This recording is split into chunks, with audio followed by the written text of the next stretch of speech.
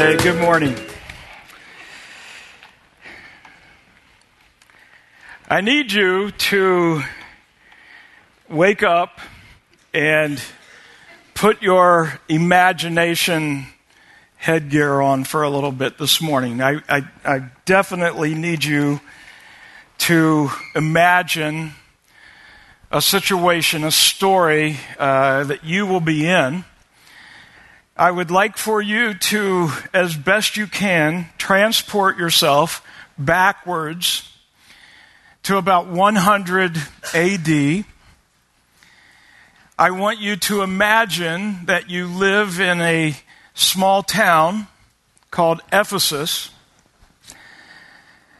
I want you to imagine that you know nothing about the word church, that you've never heard of it. What you have at 100 AD in this little town is a little bit of knowledge about something that happened over in Jerusalem, several hundred miles away. And in 100 AD, that's a long journey. Somebody told you that there was a man who claimed to be the Son of God. And that was interesting to you because you've had this vacuum, this heart thing going on, that there must be something more to life. And maybe, just maybe, this was it. But that's not the only thing you heard. You heard that, as we sang moments ago, that buried body began to breathe again and come back to life. You heard that more than 500 people actually saw the crucifixion and saw this resurrection from death to life. Nothing like this had ever been spoken before. Nothing had ever, it just gripped you. I want you to imagine, if you can, this is hard because I'm wanting you to stay away from what you know today about Christianity. I just want you to imagine that you'd never had any idea of anything other than this message. And so what you've done is somebody told somebody who told you, hey, let's get together, let's talk about this. Let's find out what happened. And so they got together and they began to, what if it could be? What if this really did happen? And then one day this dude shows up.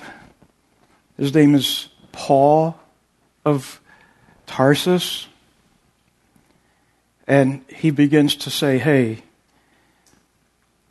I got to meet this guy personally, this Jesus, the Son of God. And so all of a sudden, everybody is this long-awaited thing that they've wanted. Not a Messiah, because they weren't Jewish. They didn't know anything about Judaism. It was just this heart pang. Something has to happen in this world. Something has to turn on the lights. And so you're with these people, and so you begin this friendship based around this information, this story that you've heard, and it's really all you have. There is no direction. There is no Bible, as we call it. We don't know anything other than the story. We have a measure of faith because we heard about someone who said he was the Son of God, and of all things, he was dead and came back to life, and there were witnesses, and that's what really mattered. You have no Christian background, no theological training in the group that you're in. Again, no Bible. And There's no such thing as a church that we know today. You just had that hope. And depending on where you were in your faith journey, some could be, yes, I'm a follower of this message, and you were hanging on to little bits and pieces of information, and others were like kind of on the journey, not there yet, maybe like we have in this room today. And then an announcement's made that the guy Paul, he's going to send a letter and explain to you what's next. Explain to you what to do now.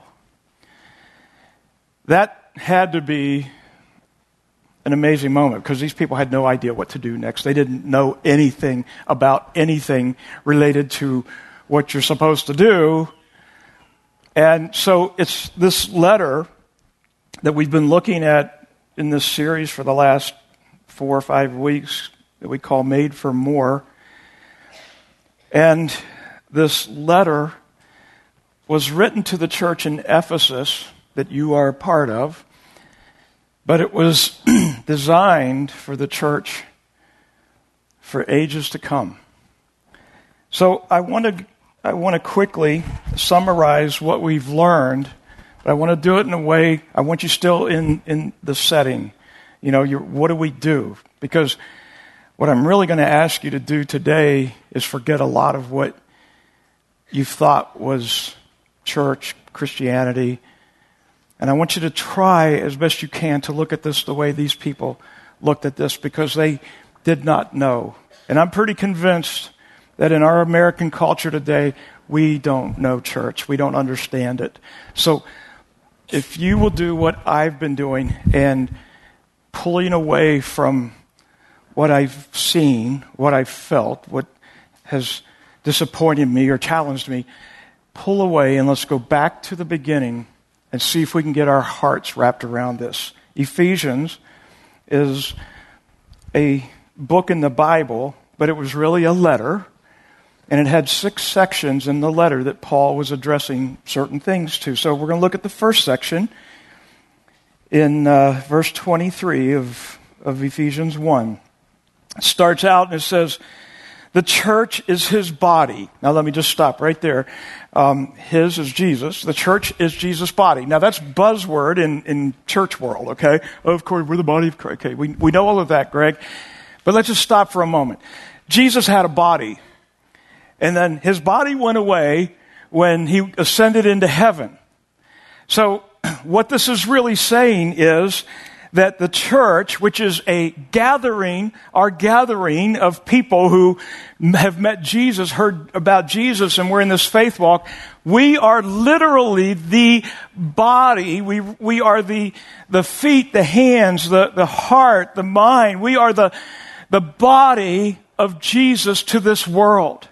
If Jesus is in this world, it's us. We are the this is, again, buzzword. We're the Jesus that people see. We're the Jesus that Jesus left. We're his body. When you walk out of the door today, Jesus' body is walking out the door. And he goes on in that same thing. It says, made full and complete by Christ. Now let's listen to this. Christ, who fills all things everywhere with himself. As I've shared with you before, there is no place in this world, in our nation, that Jesus is not in. And you are in places that I'm never in. You take Jesus everywhere you go. That's how it works. Paul's trying to teach us something here. In the second section, in verse 10, he's talking to us as individuals, now not as the church at large, but as individuals. He says, for we are God's masterpiece. Whoever you are today, please hear me, wherever you are in life. You may have started this faith walk with Jesus. You may have asked him to come into your heart.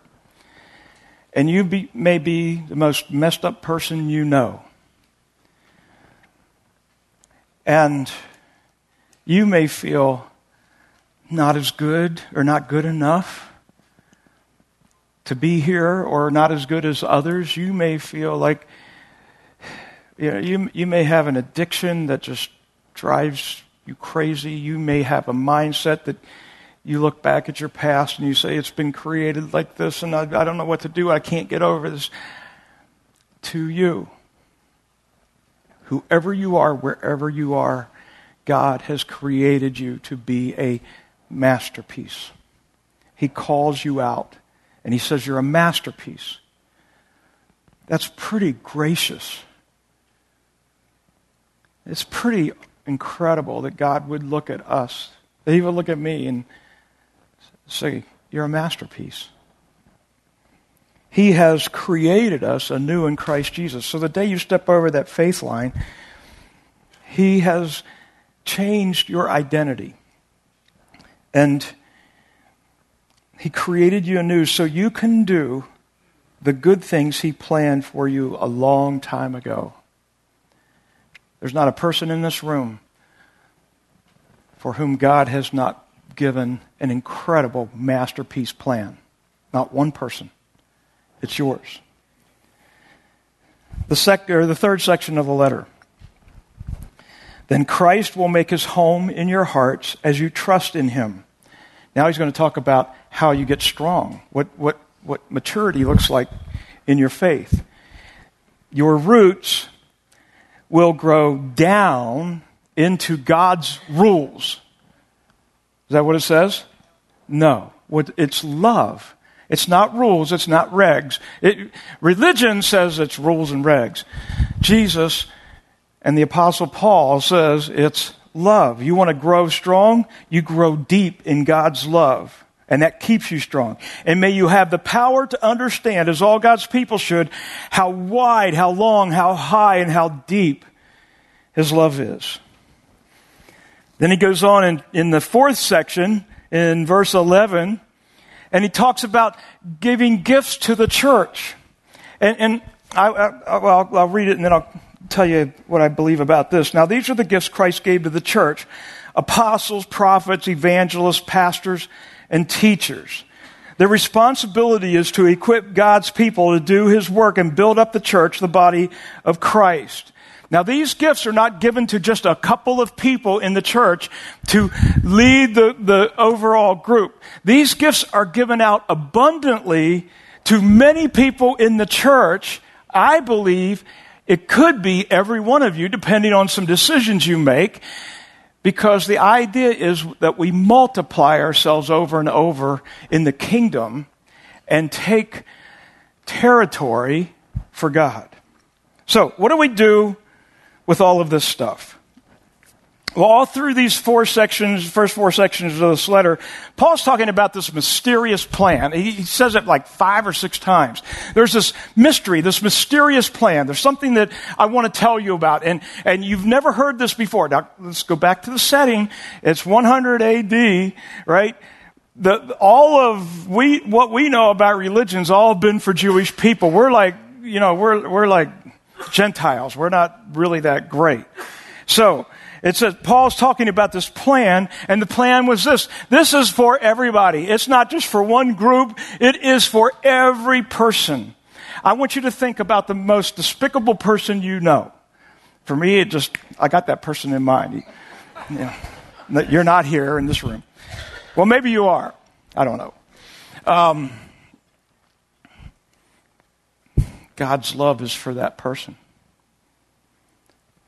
That God's love is for that person who does everything unlike you. There's no one who God does not love and is for. Then he goes on, he talks about this amazing truth, this mystery, this idea that God's for everyone. And I want you to really hear what I'm going to say now. Now, all believers, that's us who believe, are to be faithful stewards of this great truth. This sacred secret that was so important to Paul and the Gentiles and to angels. This sacred secret is now in our hands. It's now in our hands. We are the body of Christ. There's this mystery that Jesus is for everyone, and this sacred secret has been given to us, and we hold it in our hands. It has not been given to anybody else. It has not been given to somebody else to do. Every one of you who would say to me, I am a follower of Christ, no matter what level you are in all of this, if you are a follower of Christ, you hold in your hands the sacred secret that the world needs. So in the next two sections, Paul gives us two sets of warnings. I want to talk about those for a little bit. I've told you this before, but I have this recurring dream. It doesn't happen often, but it happens probably once a year or maybe once every 2 years, but I've never forgotten it from the first time I dreamt this, and it never seems to change or go away. And the dream has been this. It's more like a nightmare, that I somehow fall down in the middle of a busy road. And because I'm asleep, but I'm awake, I can't move, and a tractor trailer is coming down the road. Literally, this is just, it's so vivid because it happens to me. It's been, if there's a dream, some people, they read the Old Testament, people have dreams and visions from God. I don't know where this is from. Hell, man, this is awful. And it keeps coming back. But I'm laying in the road, I can't get up, and the truck comes and it runs over me. Every time. And I try to get up and I can't move because I'm sleeping, but I'm not sleeping. I'm stuck. I'm paralyzed. And it doesn't hurt. It just kills me. And then I wake up. And I lay in bed and I'm like, why did I just get run over by a tractor trailer? And it happens the same every year or so. It's really weird. Let me read this out of the 5th section. Verse 8, once you were full of darkness, but now you have light from the Lord. Keep yourself in the setting. You're getting this letter from Paul. He's telling you what's next. You have light from the Lord, so live as people of the light. The light makes everything visible. This is why it is said, awake, O sleeper, rise up from the dead, and Christ will give you light. I'm trying to wake up. The truck's coming. I can't move. If I could wake up, maybe I wouldn't get run over. So, he goes on, be careful how you live. Don't live like fools, but live like those who are wise. Make the most of every opportunity in these evil days. Do not act thoughtlessly, but understand what the Lord wants you to do. We're brand new believers. We've got this thing going on. We don't know a whole lot, but we get this letter. It doesn't take very long to read the whole thing. A couple hours maybe. And all of a sudden, we find out that we are sleeping. We need to wake up. We need to get busy. We need to quit wasting time, and we need to go do what the Lord wants us to do. And I will tell you this, just like this stupid dream I have, we have an enemy who keeps us asleep. It's a strange state of being. You are seeing things, but you're asleep, and you can't move. And here's what I truly believe, and I believe this with all of my heart. I believe this is what this section of the letter is really trying to say. Folks, we have had too much exposure to church. Way too much exposure to this thing that we have called church for 1,600 years. We can really be involved in church and be totally asleep. We can be sleepwalking, sleep-talking, sleep-churching, and the mystery of God that we're supposed to be stewarding remains a mystery to so many people around us. Now, spirit sleeping has been a problem for a long time. Just go back to Jesus when he was getting ready to be crucified, and he goes into this garden, and he has his disciples with him, and he says, hey, why are you sleeping? What are you doing? Oh, this is the most important moment of my life, and you guys are asleep. Today, we get consumed by the tiniest, insignificant things in the church, things that don't really matter, and the world around us has been forgotten. In Revelation, the first 5-6 chapters of Revelation are letters that John wrote to different churches. Listen to what he said to this church. He says, this is to the angel of the church in Sardis.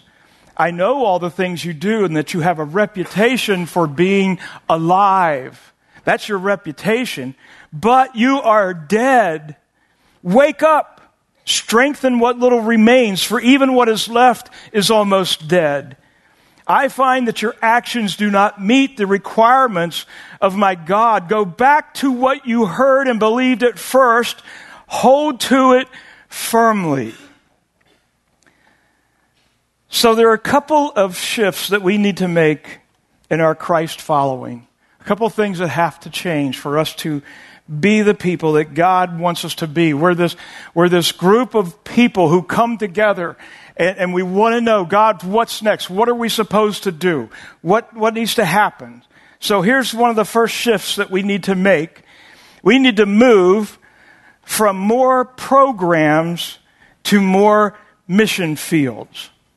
We need to move from more programs to more mission fields. In other words, we don't need to do any more church programs. We need to go, not stay. We need to move out in mission. And you say, well, Greg, where do I go? I don't know where to go. I go home. What do I do? So I'm going to give you some real important information today. Jesus has already placed you in your mission field, no matter where you are in your life. No matter what's going on in your life, you are where he has placed you, and your mission field is this. It's where you live, it's where you work, it's where you study, it's where you play. Your mission field is every place that you are. It's what you do. You have been placed by Jesus in your mission field. I don't like my job. Well, you can change your job, but while you're there, that's your mission field. Well, I don't like school. I've never met anybody who really does like school. Okay, but you're there. If you leave, truant officer will come find you. All right? You're there. It's your mission field. You should be on mission. What is it you like to play? If it's golf, I think that's ridiculous. People told me, Greg, you should play golf. We have so much fellowship. I don't have fellowship when I'm always in the woods looking for a stupid golf ball. It's not right. It's just not a good thing. But if you happen to think that that's a great place to be, that's your mission field. I can't do that. I say things out there that it destroys my mission. I want to give you an example today. This is going to be fun. Rachel, would you join me up here? Let's give it up for Rachel Hale de Garcia. All right, she is one of ours, and I know she shared a little bit about what she and Nolo are doing in Guatemala, I don't know, 4 or 5 months ago, 6 months ago, whenever it was. But I know quite a few of you weren't here to hear that, and I actually want to go a little deeper into what you're doing today. Rachel and Hannah, her sister, they've grown up they're part of our church, amazing girls, and we just love them to death. Both Rachel and Hannah have this incredible heart for people, and but it's been a tough journey to get to where you are, and so you went to college.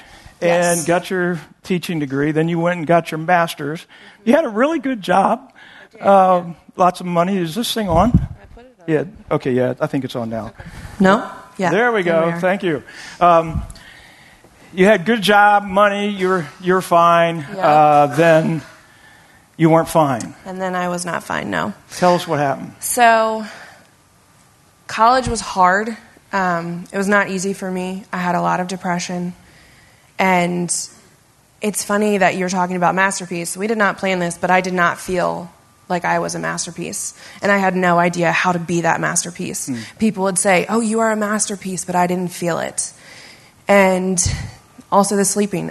You just got everything that I did in college. And when I first started teaching, I felt like I was asleep and I wasn't awake. And I didn't know what I was doing. But my entire childhood, I knew I wanted to be a teacher. So I went to college. I went to 5 years, got my master's, went and started teaching.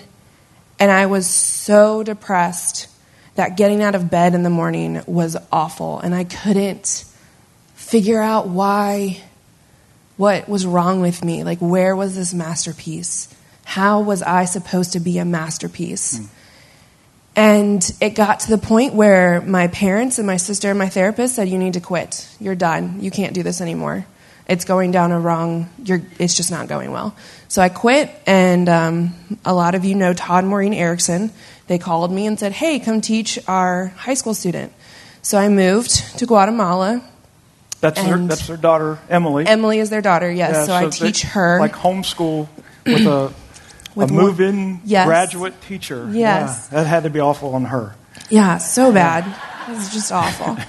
So moving to Guatemala showed me how, if you've ever been a painter or an artist, you see that there are so many different layers before you can get to the overall finished piece of work. And I'm still not finished, and I know that. But the hard that I had to go through to get me to Guatemala, I wouldn't change any of it. It was so hard. I was suicidal in my 2 years teaching, but it got me to Guatemala. And if I hadn't have been that bad and that broken, I would have never moved. I would have never met Nolo. I would have never lived in Guatemala and potentially will live there for the rest of my life. It's just, he has this master plan. And now, if I was your parent, yes, I'd be like, okay, honey, you had your time in Guatemala. Time to come home now. Yeah, when I called them, Nolo pursued me since the first day I got there. And I told him, no, you're short. You've met my father. So his whole family is that tall. And Nolo comes to be like right here. And I was like, you just do not fit into the Kevin Hale family. So I was like, all right, it's fine. And the first week, I think I called them and said, hey, there's this guy that likes me, but I don't like him. It's fine. The second week, I called them. I said, hey, so I do like him, but we're not going to date. We're going to take it slow. And you're praying that he would grow up. I was praying that he would still just kind of get a little. Yeah. The third week, I called them. I said, hey, so we are dating, and I'm pretty sure he's my husband. So have fun with that information. I will talk to you later. But because y'all have gone down to Guatemala enough, people knew of Nolo, so my parents were able to talk to other people and be like, okay, I guess he's a good idea. Like, maybe you can live in Guatemala. It's really far away and kind of scary, but okay, that's where I am now. Yes, you are. So, wow, so many things. But you guys live in a little town called The Blessing. So we live in San Pedro. Oh. San Pedro Las Huertas. Bad intel. No, it's okay. The place that we work is The Blessing. Okay. So it's like... I know the place I work, it's not a blessing. So no. Okay, this is good. I'm very fortunate to work in a place called The Blessing. Yeah. I'm sorry. So what do you guys do in The Blessing? We are the body of Christ. We love children. Their parents aren't home. They don't have adult figures.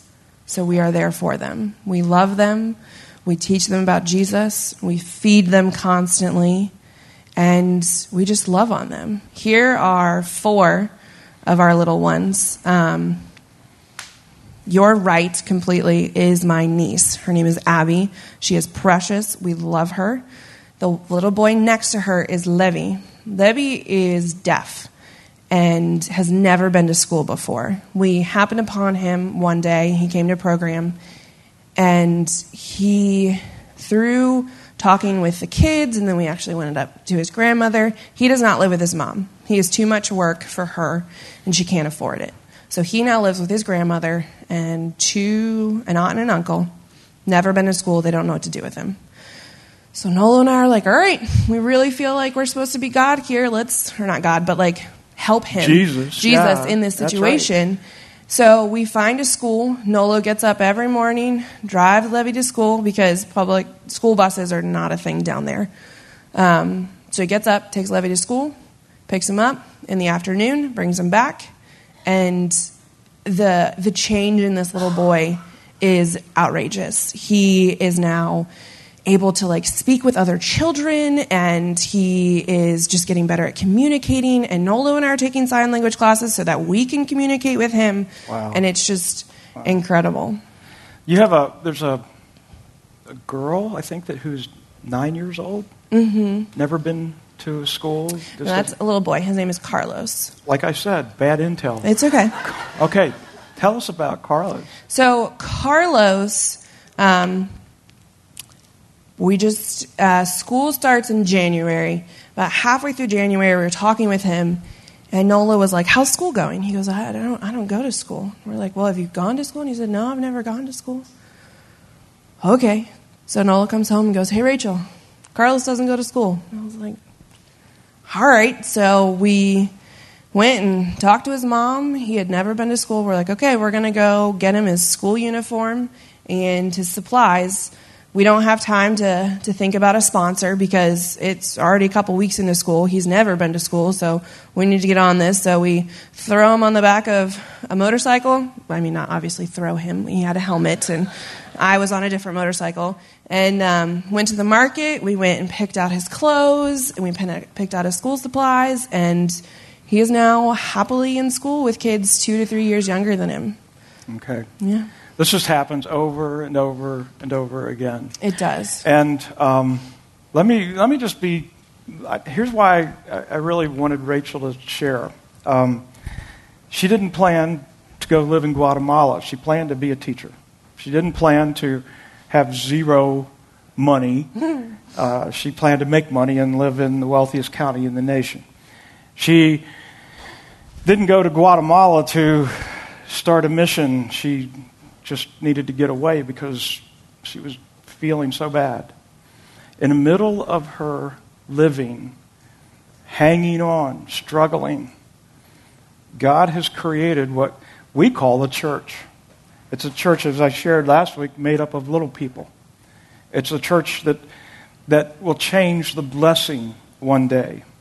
And she met this amazing guy who loves her, and this is their passion. And they have no money. They just do it. I mean, it's not like they make a bunch of money. They're just giving and giving and giving. And every time I talk to you, you're loving life. Yeah. It's just incredible. And so, in addition to having her just share, because it's such a display of what I'm talking about today, I want to raise some money for these folks. So here's what I want you to do. Some of you can really help out here. The church has them on our missions budget, but they need to do more and experience more, and they're living on peanuts, trust me. So if you go to our website, destinychurch.info, go to the Give tab, you'll find Nolo and Rachel Guatemala Church Plant. That's what we're calling this. We don't know what else to call it. And there's a way that you could give every month. It could be $10 or $25. Some of you could give $100 a month. But we see what God is doing. We're getting a beautiful picture of what God wants to do in this forsaken place. And so I just love for you people to do whatever it's going to take to make this thing happen. Thank you so much. Man, we love you. Proud of you. Thank you.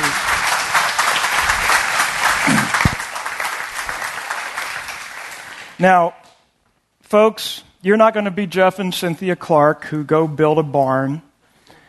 You're not going to be Nolo and Rachel and go move to Guatemala. But the Apostle Paul is saying, awake, sleeper. Wake up. Something needs to happen. He gives us a second warning in Ephesians chapter 6, the 6th section of this deal. And he says, here's a final word. Be strong in the Lord and in His mighty power. Put on all of God's armor so that you'll be able to stand firm against all strategies of the devil. For we're not fighting against flesh and blood enemies, but against evil rulers and authorities of the unseen world, against mighty powers in this dark world, and against evil spirits in heavenly places. I think part of our sleep problem, sleep churching, is really a demonic thing. It's really a spiritual thing. There's a spirit of sleep that has gripped the church, and the church in America especially. And I just heard someone recently say, the world's at war and the church is acting like they're having a picnic in Normandy on D-Day. We're not awake. We're not doing what we're supposed to be doing. So our second shift here, the second thing that we need to do, given this warning, is we need to move from more strategy to more surrender, more programming and ideas to more surrendering of our lives where God has put us. I believe with all of my heart that there is a system of oppression inside the church, in the church that I know, the church in our country. There are these things that the deceiver has done to create a false church. Something that, if you go back to that first century and you see what was happening, we don't look anything like that at all. The heart, the soul of who we're supposed to be has been anesthetized to the point that we are pretty much unnoticed in our culture. Here are just some symptoms of this oppression that's in the church. It's what I would call the pastor and people divide. It's the idea that there are people in the church and then there are pastors who do the ministry. Let me talk to you about pastors. I know a lot about pastors. My father, my granddad, they were pastors. I'm a pastor. I know pastors. We are not better than anybody. We are not smarter than anybody. We are not more called or chosen or blessed or important to the church than anybody else. We are not more spiritual. I'm just being honest. We're just people. On our best day, the best thing we can do is be servants. But there's this thing that we've been taught. There, even many of you come from churches that it was always like this. There are the people, and then there are these priests or these special people, special calls, special this, special that. That is not what you read about in Ephesians. In Ephesians, in this letter that Paul wrote, he said, you're the masterpiece. You're the way. You hold this in your hands. And so at the very best, on our very best day as church leaders, we're simply servants to help you do what needs to be done with what's in your hands. Here's another oppressive system in the church. It's the idea that we're supposed to build the church instead of building the kingdom. You will not find anything in Scripture that says, hey, we're supposed to build a great church. You're not going to find it. You can read all the way from Genesis to Concordance. It's not in there. It's just not there. That's not the goal. Our goal is not to build a great church and have a big crowd and do all that. That's not the goal. The goal is God's kingdom, the mysterious thing that He is for everyone. That's the goal.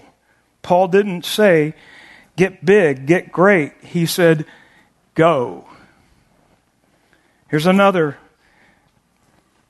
oppressive system. We tend to think, as Christ followers, that our relationships are to come with agendas. We're to start new relationships with our agenda. What agenda? Oh, all the things that people who are not like us do. Right? It's all the stuff that we've learned that's wrong, and we think we're going to win people by bringing our agenda to them. What the Bible teaches is that that's judging, and that is not our job. In fact, the only people who are to be judged are believers who are not following Jesus. We're not supposed to judge the world for years. I mean, well, probably for centuries, but as long as I've lived, the church has always had its pet gripes, it's the pet sins, the pet things that they hated. You know, when I was in school as probably a 5th, 6th, 7th grader, we were praying. We'd do the Pledge of Allegiance every day, and then we would say the Lord's Prayer every day. And I remember when they took that out, and then they took the 10 Commandments off the walls, and then everybody's in an uproar. Well, you know, we're all going to hell in a handbasket, and they took the prayer out, they took this out. Listen, I was there when we were praying and had the commandments, and school was horrible. Sin was everywhere. I got beat up all the time until I learned how to fight.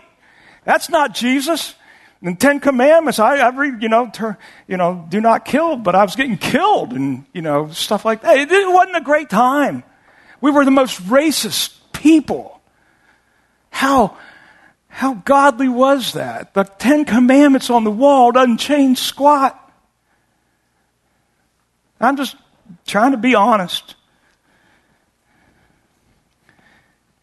Have you ever noticed that the culture around us are so angry with Christianity?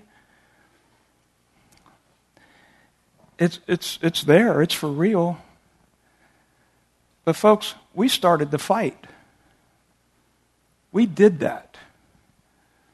Go back to Jesus. Go back to what he did when he was on earth. Who was angry? Who was angry with Jesus? Religious people.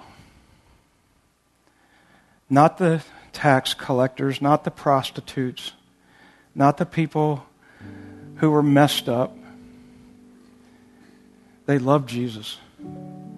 They're the ones that showed up to take care of his body and after he'd been crucified. We flipped it somehow. That's a messed up system.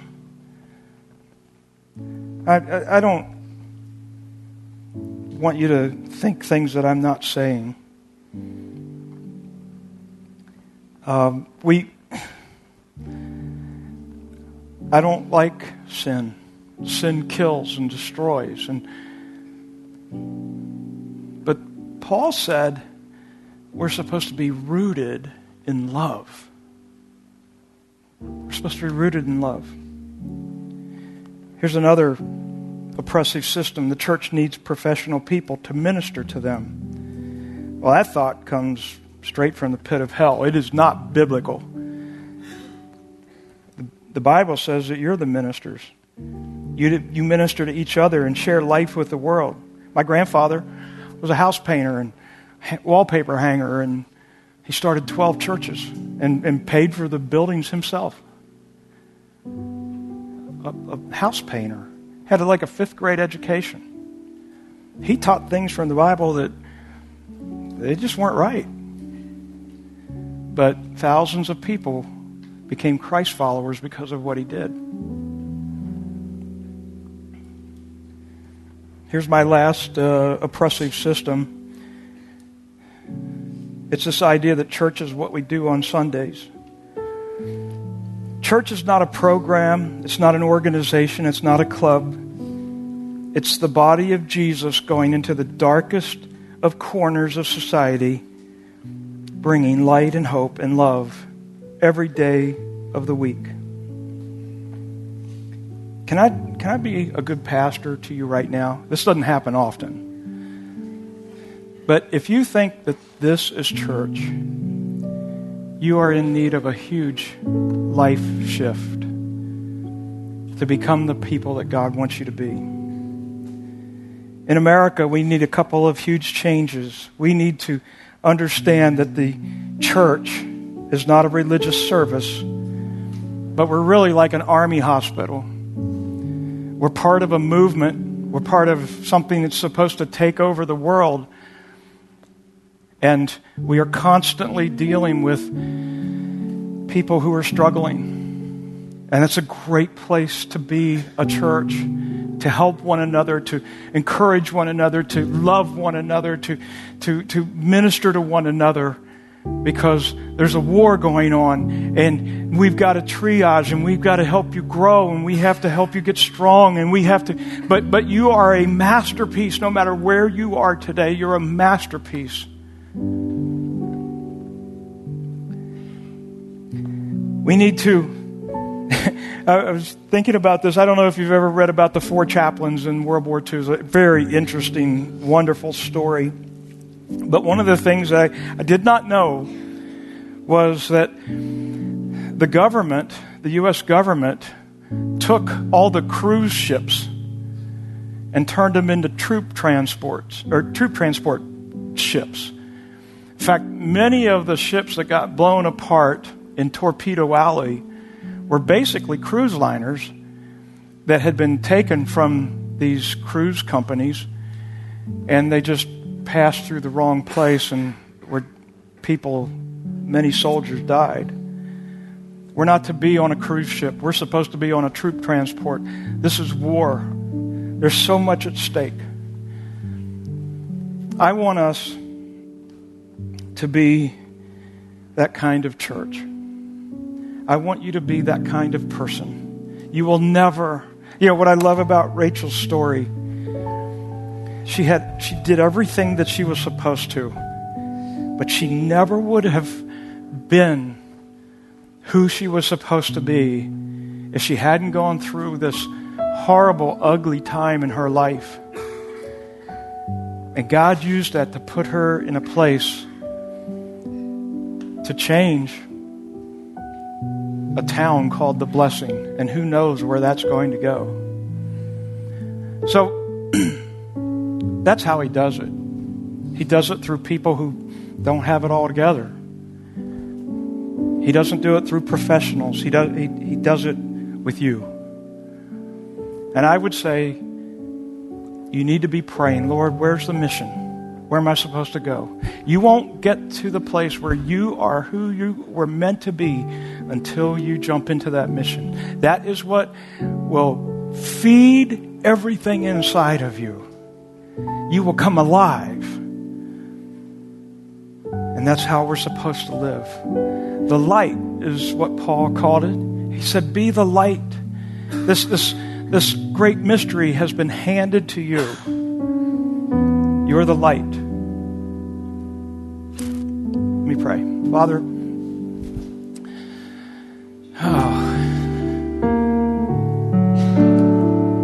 how we've strayed from what was started.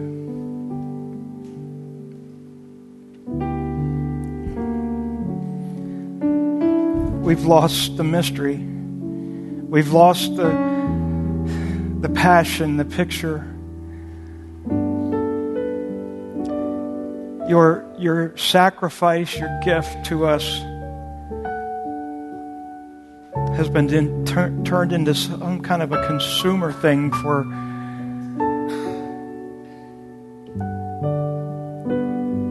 people who don't ever think about mission. Lord, I am the first one in the room to say, God, may I be totally awake. May I be totally awake.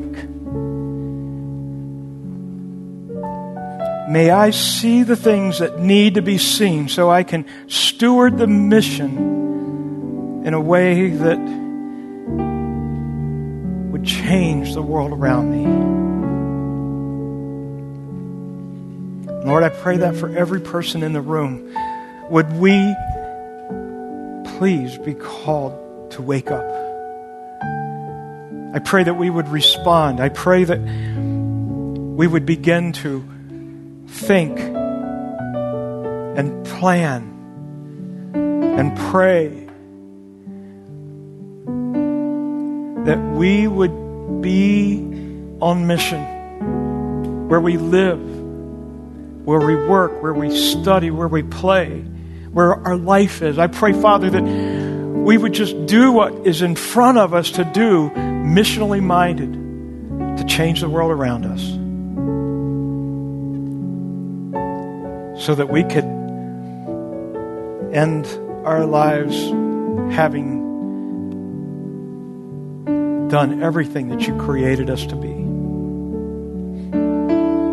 Lord, there's some people in this room right now who have DQ'd themselves from this because of their life, where they've lived, the messes, the problems. And I pray that you would just let them know right now, it is not in our strengths that we do these things, this mysterious thing that you've called us to. It's through our weaknesses. It's through our failures. It's through our emotional messes. It's through even the sin that we've committed, the things we've blown apart in our lives. You use all of that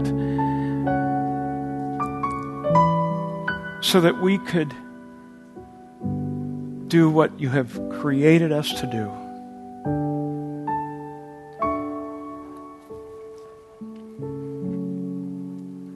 Lord, I pray for that person right now that needs to surrender their lives to you. We sang a song today about being surrendered to you. And there's some people in this room today who need to say yes to you, who need to say, I'm going to follow Jesus. I'm going to give him my life. I want to be the masterpiece that you've created me to be. And Lord, I pray for that person that they would make that decision today. Or at least understand that they get to make a choice of how they want to live. And I ask this in Jesus' name. Amen.